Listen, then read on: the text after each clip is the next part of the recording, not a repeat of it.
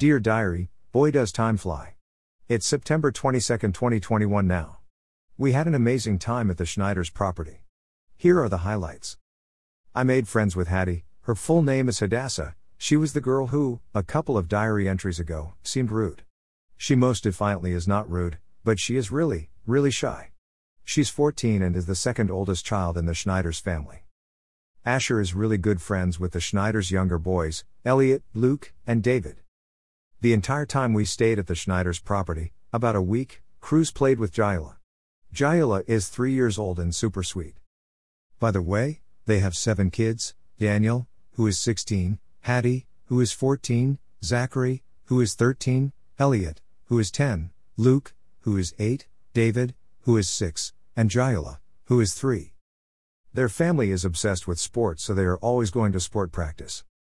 They have pretty much every kind of fruit in their garden, including apple, pear, peach, nectarine, plum, blackberry, blueberry, raspberry, purple grapes, green grapes, and probably some more. All of these they happily let us eat as much as we wanted, especially the plums.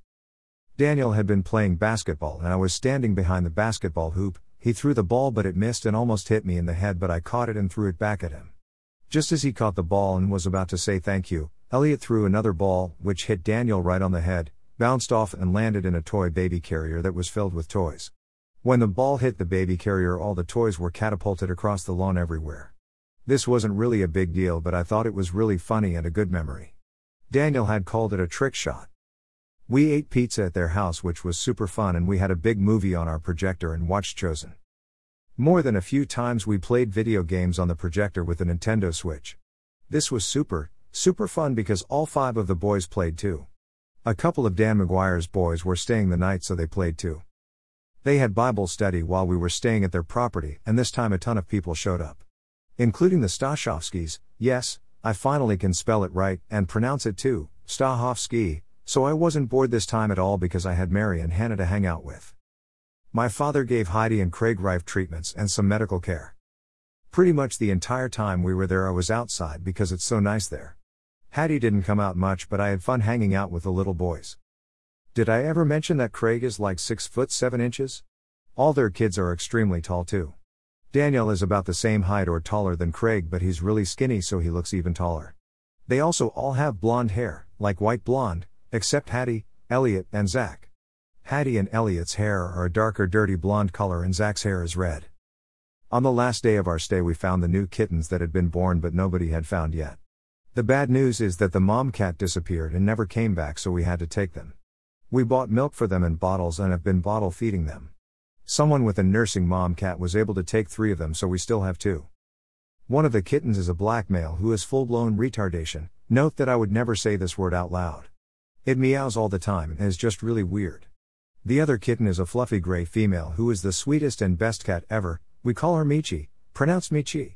We only had to put Michi in the litter box once and now she's fully litter box trained. More bad news is that 2 days ago, on my mother's birthday, Tessa accidentally stepped on Michi and she died. She wasn't breathing and her eyes were glazed over and gray. We started praying a ton and asked a few family and friends to pray, and she started breathing and blinking. Because it was my mom's birthday we had to leave the house, and we also had to go to a Sukkot celebration later that day, which I'll write about later. When we got home she had moved from the spot we put her and she started lifting her head and meowing. That night we put her on the PEMF mat, positive electromagnetic frequencies. In the middle of the night she was crying, so we let her sleep with us and she was happy. Today she can walk, a little wobbly, and is doing great. The skin on her jaw has kind of been pulled down so it's bloody and she seems to have a loss of sight a little, but other than that she's doing great, so praise the Lord. That's the gist of our stay at the Schneider's property. We are back at the RV park now. We are also going to HOP, Households of Prayer, church more consecutively. HOP is the church that I'm always blabbing on about. The Schneiders, Flowers and Stachowskis go there. I have to get off now, so I'll write about Sukkot in my next entry. See you then.